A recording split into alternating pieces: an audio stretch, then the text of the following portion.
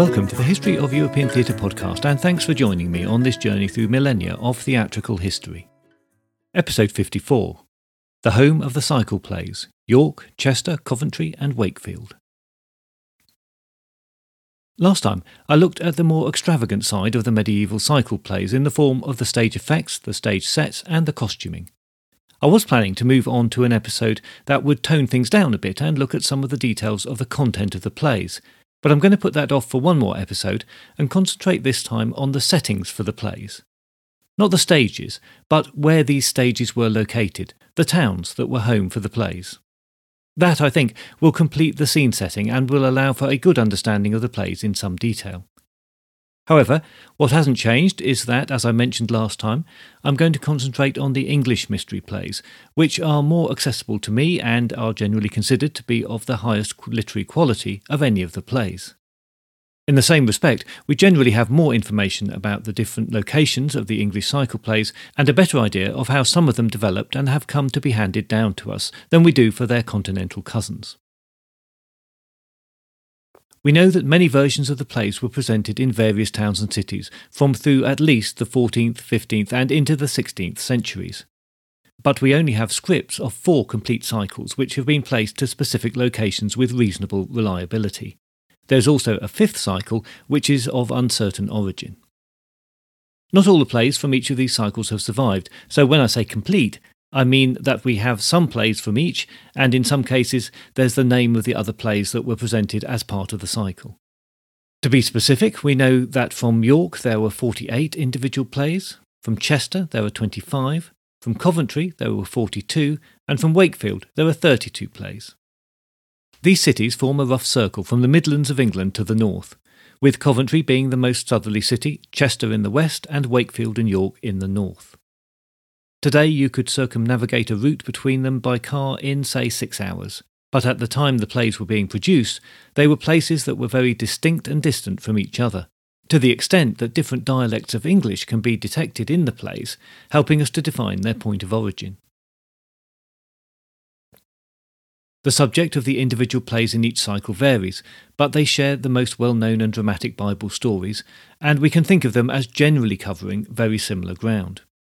They were, you'll remember, designed to give a consistent theological message that was controlled by the church, and were intended for worship and teaching purposes, not just for entertainment. So this commonality is perhaps not surprising. The main blocks of the theological message of the creation, the nativity and the crucifixion and the last judgment feature in all 4 surviving cycles, and each has different plays to reference the Old Testament prophets too. It's probably also safe to assume that there was some cross-fertilisation between cycles, where the author of one attended the performance of another or read a script while on an ecclesiastical visit and saw a good dramatic idea which he then incorporated into his next revision.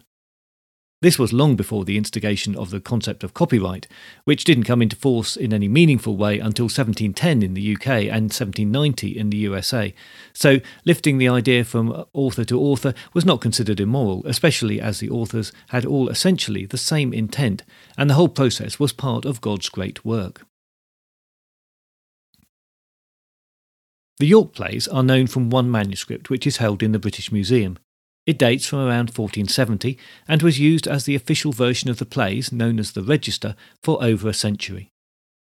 The manuscript is a weighty work. There are 268 pages of parchment that are bound between 2 oak boards covered in leather, and they measure about 11 by 8 inches. The manuscript pages, although all originally transcribed by one hand, have many notes and additions, and provide a glimpse of how, if not why, plays were changed. The original compilation was probably made from individual scripts in the possession of the guilds who presented the plays. The earliest references to a play cycle being performed in York are from 1378, where the city records refer to the storage of 3 Corpus Christi pageant wagons. So we can infer from that they were well established by then, having begun some time before, and were performed regularly or semi-regularly from then on. A petition from 1399 speaks to some tensions in the town over the pageant. The guilds got together to petition the city leaders, pointing out that the financial cost of staging the pageant was becoming overly burdensome to the guilds, and that it was overrunning the allocated feast day.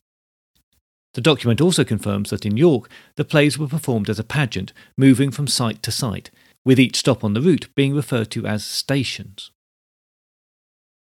At which point I think it's worth filling in a bit more detail on the guilds, who play such an important role in this story and who, so far, I've only sketched in fairly lightly, as guilds defined by a trade and set up to support members and protect standards. But there's more to them than that. The guilds of the medieval cities were the principal units of social and economic organisation. They were comprised of the master craftsmen of the various trades and callings, who had gained the franchise of the city either through satisfactory apprenticeship or inheritance. The tradition of a father passing a trade to his son was already well established.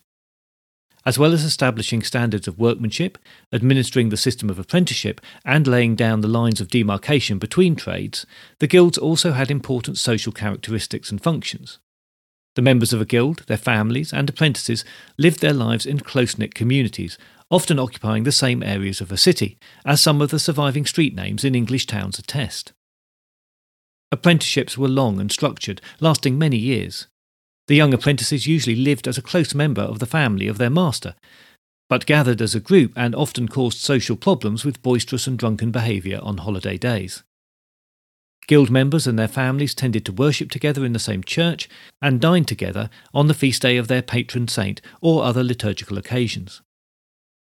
With the guild also therefore becoming a social unit, it's not surprising that marriages of sons and daughters from within the guild were also common. In York, the expenses of the annual performances of each play in the cycle were defrayed by a levy on the guild to which the play had been assigned. Little is known as to precisely how the guilds came to have the responsibility for particular plays, owing to the lack of evidence from the earliest period in the play's history.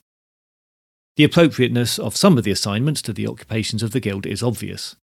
The shipwrights building the ark, the vintners organising the play of the marriage at Cana, where Jesus turns water into wine, the bakers presenting the Last Supper, all make at least some sense.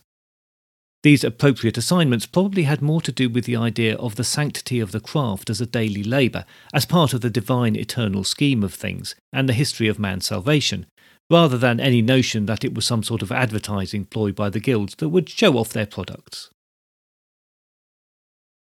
Collated records from York show that over time 50 guilds were involved with presenting cycle plays. From bakers, plasterers and card makers to butchers, saddlers and ironmongers. There are too many to list here, but the full list gives us an insight into the organised and structured nature of the economic life of the city. The Glovers are there for the play of Cain and Abel, starting a tradition that would find its way into Shakespeare's story. His father was a glover, and he went to London as a glover's apprentice. The Coopers, that's barrel makers, are there, and the Guild of Parchment Makers and Bookbinders get the play of Abraham and Isaac. The list goes on. Cordwainers, that's rope makers. Tapiters, that's makers of fine cloth. Fletchers, the arrow makers, and mercers, dealers in fine fabrics, are all included, with many others whose professions still sound familiar today. I've added the full list of guilds and their plays from York to the website blog, so you can see the full details there. The York manuscript is particularly interesting to scholars because it shows plays being added to the cycle to expand it after 1440, and then further changes are evident as the effects of the Reformation took hold across the country. York was a centre of religious activity, second only to Canterbury in the hierarchy of the church, and the town would have been swept up in and indeed would have been leading many of the changes of the period. Such monumental changes notwithstanding, the plays were performed up to 1560 in York, and at their height were a huge undertaking. The surviving York script suggests that there were over 300 speaking parts in the full cycle. York was a prosperous town for a long period of time, and the flowering of the plays seems to coincide with an increase in wealth in the city in the late 1400s. It may have been second to Canterbury in a religious sense, but in terms of wealth it was second only to London. We've already recognised that the plays within the cycles were updated and amended as times passed and tastes changed, but in the York manuscript we see not just amendments but additions and deletions of complete plays from the cycle. This is not always due to religion or taste. The guilds were not always stable institutions, and they went through periods of growth, decline, amalgamation or complete closure, just as any organisation might. The form and content of the play could be changed depending on the finances available to the guild, either to make it cheaper or more lavish depending on resources. This, of course, doesn't only apply to York. but could be an influence on any of the cycles. Whatever the factors were that meant that a new play was written to replace an existing one, the effect that is that there is no one voice evident in most of the cycles, as writers changed over time. So the literary merits of the plays at York and in other towns is inconsistent. In modern times, the City of York has revived the plays and they're being performed regularly by large amateur casts. The next performances are scheduled for 2022. The Chester cycle, which is the most complete set of plays, is of a similar date to York. The earliest date is thought to be about 1375, and there's a tradition that the plays originated from the local abbey of St Werburgh, which is now Chester Cathedral, and the records indicate that the Abbey Gate was the station for the first play. There are 5 surviving manuscripts for the Chester plays, but they're all problematic for the same reason. All 5 of the extant scripts were not copied until the very late 16th and early 17th century, long after the plays had stopped being performed, so making any precise dating of the original works very difficult. 2 Chester plays have survived outside of these 5 manuscripts. The play of the Antichrist, which is probably a prompt copy, dates from 1475 or a little later, and the trial of the flagellation of Christ is a copy made in 1599. However, the records from the town are better than from York, so it is slightly easier to trace the development of the plays in Chester. If we take 1375 as the start date, we can see that it took about 50 years for the performance of the plays to be fully taken over by the guilds. There's a reference to this in 1422. By 1467, 8 guilds were performing the plays between them. The plays expanded over the next half-century or so, and about 1521 there's a report that mentions that the plays were being stretched to fit across 3 days, and they were moved from the Corpus Christi festival to be performed across the Whitsun weekend, a close festival in the calendar that already had a 3-day holiday associated with it. By 1540, the productions involved 26 guilds, but by the late 16th century performances had become sporadic. A performance in 1558 is recorded, but then not again until 1575. At that time, the city mayor was called to London to explain why he'd allowed the plays to go ahead, despite the Church of England ban that was in place by then. He somehow managed to escape punishment.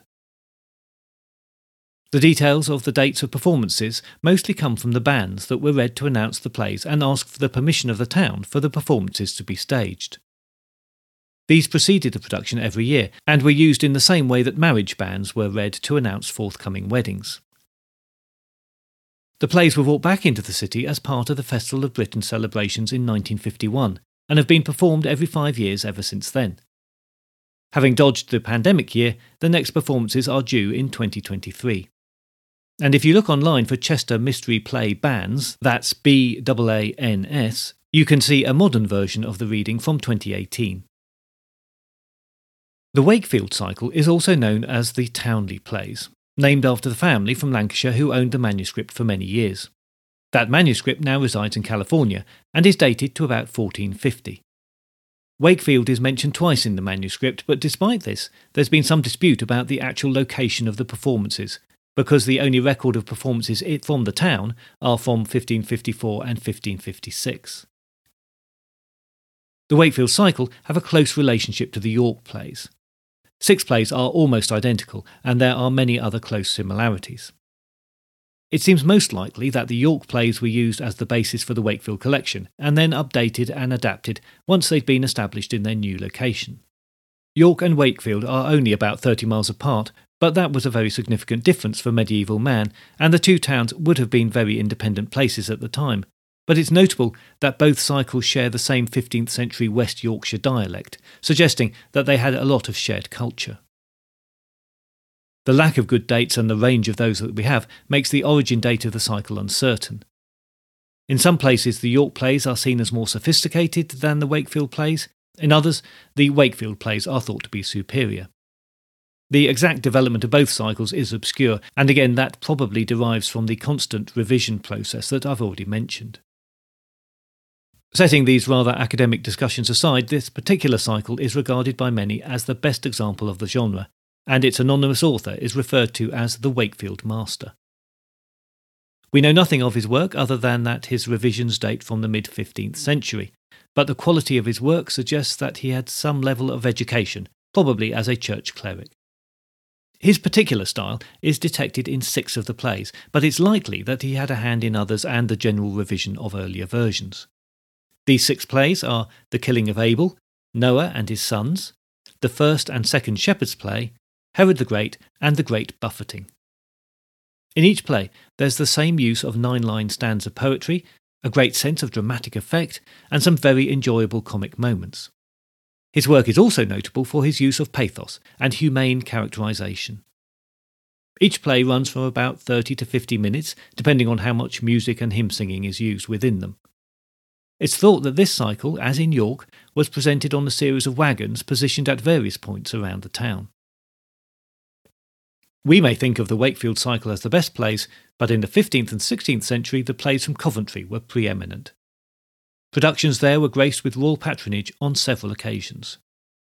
They're first mentioned in 1392, suggesting a slightly later start date than in York and Wakefield, but only 2 plays have survived. The Shearman and Taylor's play and the Weaver's play were copied in the mid-16th century, and both had a troubled time making it down the years. The Weaver's play was thought to be completely lost until rediscovered in 1902. Fortunately, as in Chester, the city of Coventry kept their records better. In 1445, a pageant of 10 plays is recorded, with contributions from 17 guilds. The same record suggests that the 10 plays were presented in only 4 locations in the city. Another difference is that the 2 plays that we have are longer than is typical in the other cycles, and they combine stories that are usually handled as individual plays. The Shearman and Taylor's play includes the Annunciation, the Nativity, and the Visit of the Shepherds, and links these events with the visit of the Magi, the flight to Egypt, and the killing of the innocents through speeches by Old Testament prophets. Although it's possible to see some similarities with other play cycles, there is no certain links, and the fact that the copying took place a century or more after the last performances may mean that the manuscripts were subject to much editing at that time. It's a great shame, but possibly some of the best plays from the genre are now lost to us. There is a 5th surviving play cycle, but the performance location of these plays is unknown and uncertain, so they're referred to as the N-Town cycle. The city of Lincoln has been suggested as a possible location as the language used is an East Midlands dialect. There's a single surviving manuscript that's thought to be the work of a single scribe, and is dated to 1468. It's unique in that there is no evidence in the text of the involvement of the guilds. In addition, there are several difficulties with this manuscript that have led to much debate. The bands that announce the plays are included, but there are discrepancies between the detail in them and the plays recorded in the manuscript, and that immediately suggests that this is a compilation of plays rather than a complete cycle from a specific location. There are other oddities too. There are unusually fulsome stage directions included, some of which are in Latin, and perhaps that suggests that these plays are older than the others. There are 2 versions of the play of the Passion of Christ included, which appear to be intended to be rotated so each is performed every other year, but there's no obvious reason for this arrangement. In these particular plays there's a prologue, which appears to have been specially written, and the stage directions are in English, so perhaps this is the scribe making his own additions and adding meaning that's now lost to us. The cycle also includes a play of St. Anne, which isn't found in any other cycle.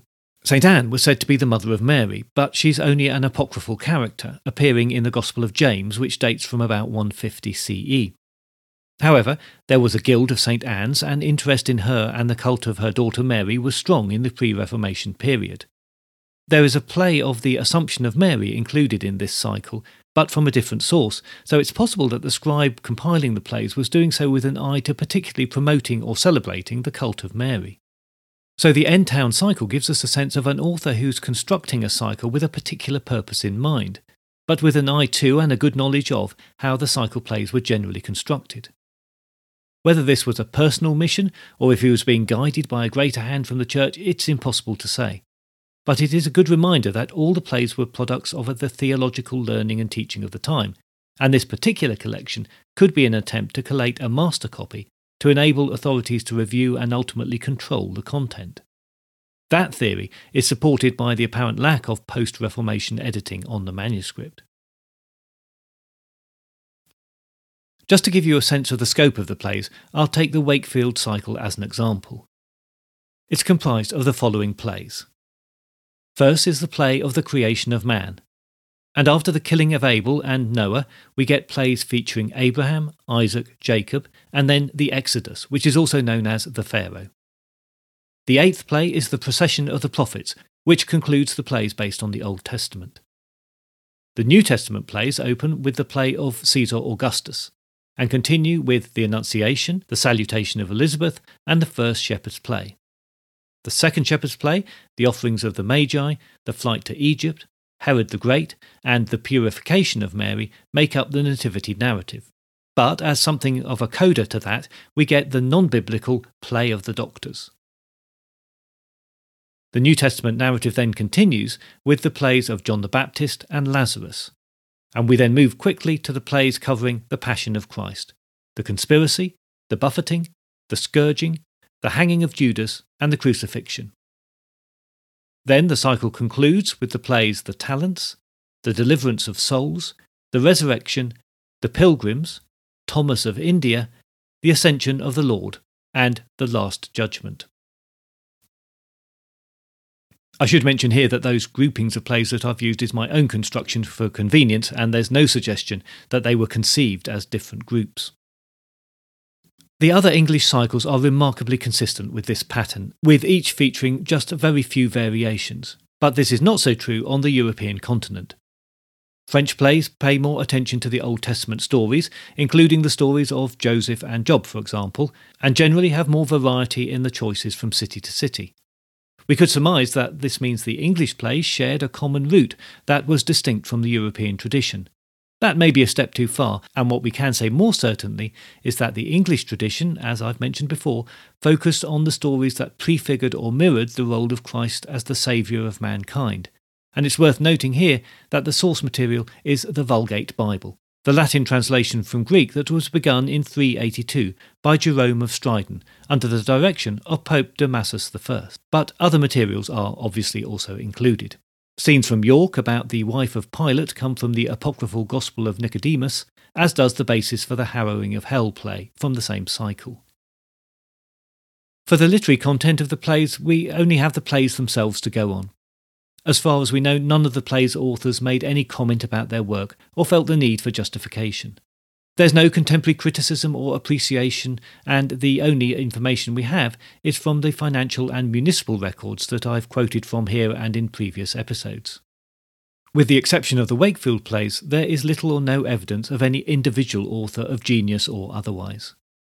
As you've already heard, the degree of rewriting over the long period of productions hides any such clues, even if they were there in the first place. But in any case, it is unlikely that the authors were working to any particular literary theory, or saw themselves as artists or dramatists. The bands that announce the plays are clearly didactic and expositional, setting the tone for the plays themselves. Their arcing theme, that redemption implies the corruption of man from the fall of Adam to the wickedness of Herod, while offering the hope of redemption, emphasises the corruption of man. We see man's failings exposed: jealousy, pride, sloth, and ambition. Mankind appears ignorant, lost, and easily led astray. The divine figures, as well as the prophets, angels, and disciples, are held up in stark contrast and offer reassurance and hope. The plays played on the terror of sin, death, and punishment, and particularly on the physical suffering of man, where even the personal sufferings of Christ at the crucifixion are seen in very human terms. Within this overall structural strength, there are individual moments of dramatic strength. Most stories centre on a strong visual image: Christ walking on the water, the dove returning to the ark, or the mysteriously empty tomb. Yes, they were familiar and there was no tension in the outcome of the storytelling, but the visual impact of apparently seeing these miraculous happenings as if for real should not be underestimated. Having already discussed special effects and the impact of their effectiveness or not, I'm not going to linger on that here, but let's just say that if executed well, the special effect of the miracle must have left a strong and lasting impression. But the dramatic moments were not confined to the visual. The plays are peppered with characters that expound the problems of everyday life, but also keep true to the message. Noah's wife is portrayed as a railing shrew. This is clearly meant to be amusing, whatever we might think about it now, but it also sends the message of God's resetting of humanity is necessary because of mankind's behaviour. In the end, harmony between husband and wife is restored, just as it is in God's creation. Similarly, tensions between Joseph and Mary, Cain and Abel, and Pilate and his wife are comic in their intention, bringing the message close to all the audience through the familiar issues of life. The shepherds even voice some social criticism as they discuss their lot as poor men. And there is plenty of personal anguish on display. Abraham's dilemma over serving his God or preserving the life of his child borders on the tragic, and there is plenty of cruelty in the form of man enjoying his destructive impulses. The tormentors of Jesus in the buffeting of Christ are the best example of this, but think also of the soldiers' cruelty in the slaughter of the innocents. Individual characterisation is never thought of as the strongest point of these plays, but there are a few individuals who stand out. Mrs. Noah, Mac the shepherd, Pilate, who comes across surprisingly sympathetically, even Herod, but these are the exceptions, where the flourish and talent of the authors has been allowed to come to the fore and survived the censor's pen. What stands out more than the individuals is the reaction of the group at monumental events. The shepherds, the kings, the tormentors, even the gangs of devils provide commentary and reaction to the events of the plays and give the common man a voice, a significant feature of the plays. The authors of the plays were mostly clerics of the church and as such had skills to promote their message. They probably worked mostly independently, but there's enough common heritage and probably a deal of copying and building off each other at times, so that there is a perception of a coherent group of authors. The Wakefield master stands out as leading the pack in literary terms, and his worldview is definitely sharper and more acerbic than it is in the other authors. But he is nevertheless part of this group that were able to express the mystery of God's plan through excerpts from the Bible narrative, and managed to give us a small window into medieval life and thought. And it's interesting to note how the Wakefield plays have lived on. They and the others are still being regularly performed in theatres and often in special locations in or around a town, using local amateurs and extras, emulating the original performance styles. They've also been much updated and adapted. The original language, which is just the wrong side of the modernisation of English that makes Elizabethan plays much easier for us to follow, can be a barrier, and modern translations in simple modern English and using music and singing generally work very well. Adrian Henry's 1988 commission for Wakefield's centenary celebrations is a particularly successful version. But there are many others. It's a continuation of a very long tradition, and we can only hope that it will be with us for a very long time to come. Next time, we'll get to look in detail at some of the plays, so as previously promised, we'll be in the company of shepherds, the devil, and many others. In the meantime, please visit the website, that's www.thehistoryofeuropeantheatre.com, to see more on some of the things that we've covered in the last few episodes, and you can join the Facebook group or follow the podcast on Twitter. If you'd like to support the show, please post a rating or even a review on Apple Podcasts, or go to patreon.com for more content for a small monthly fee. All contributions go towards offsetting the costs of hosting the podcast and are gratefully received. If you have any comments, questions or concerns, you can always contact me by email on thoetp@gmail.com or via Twitter @thoetp.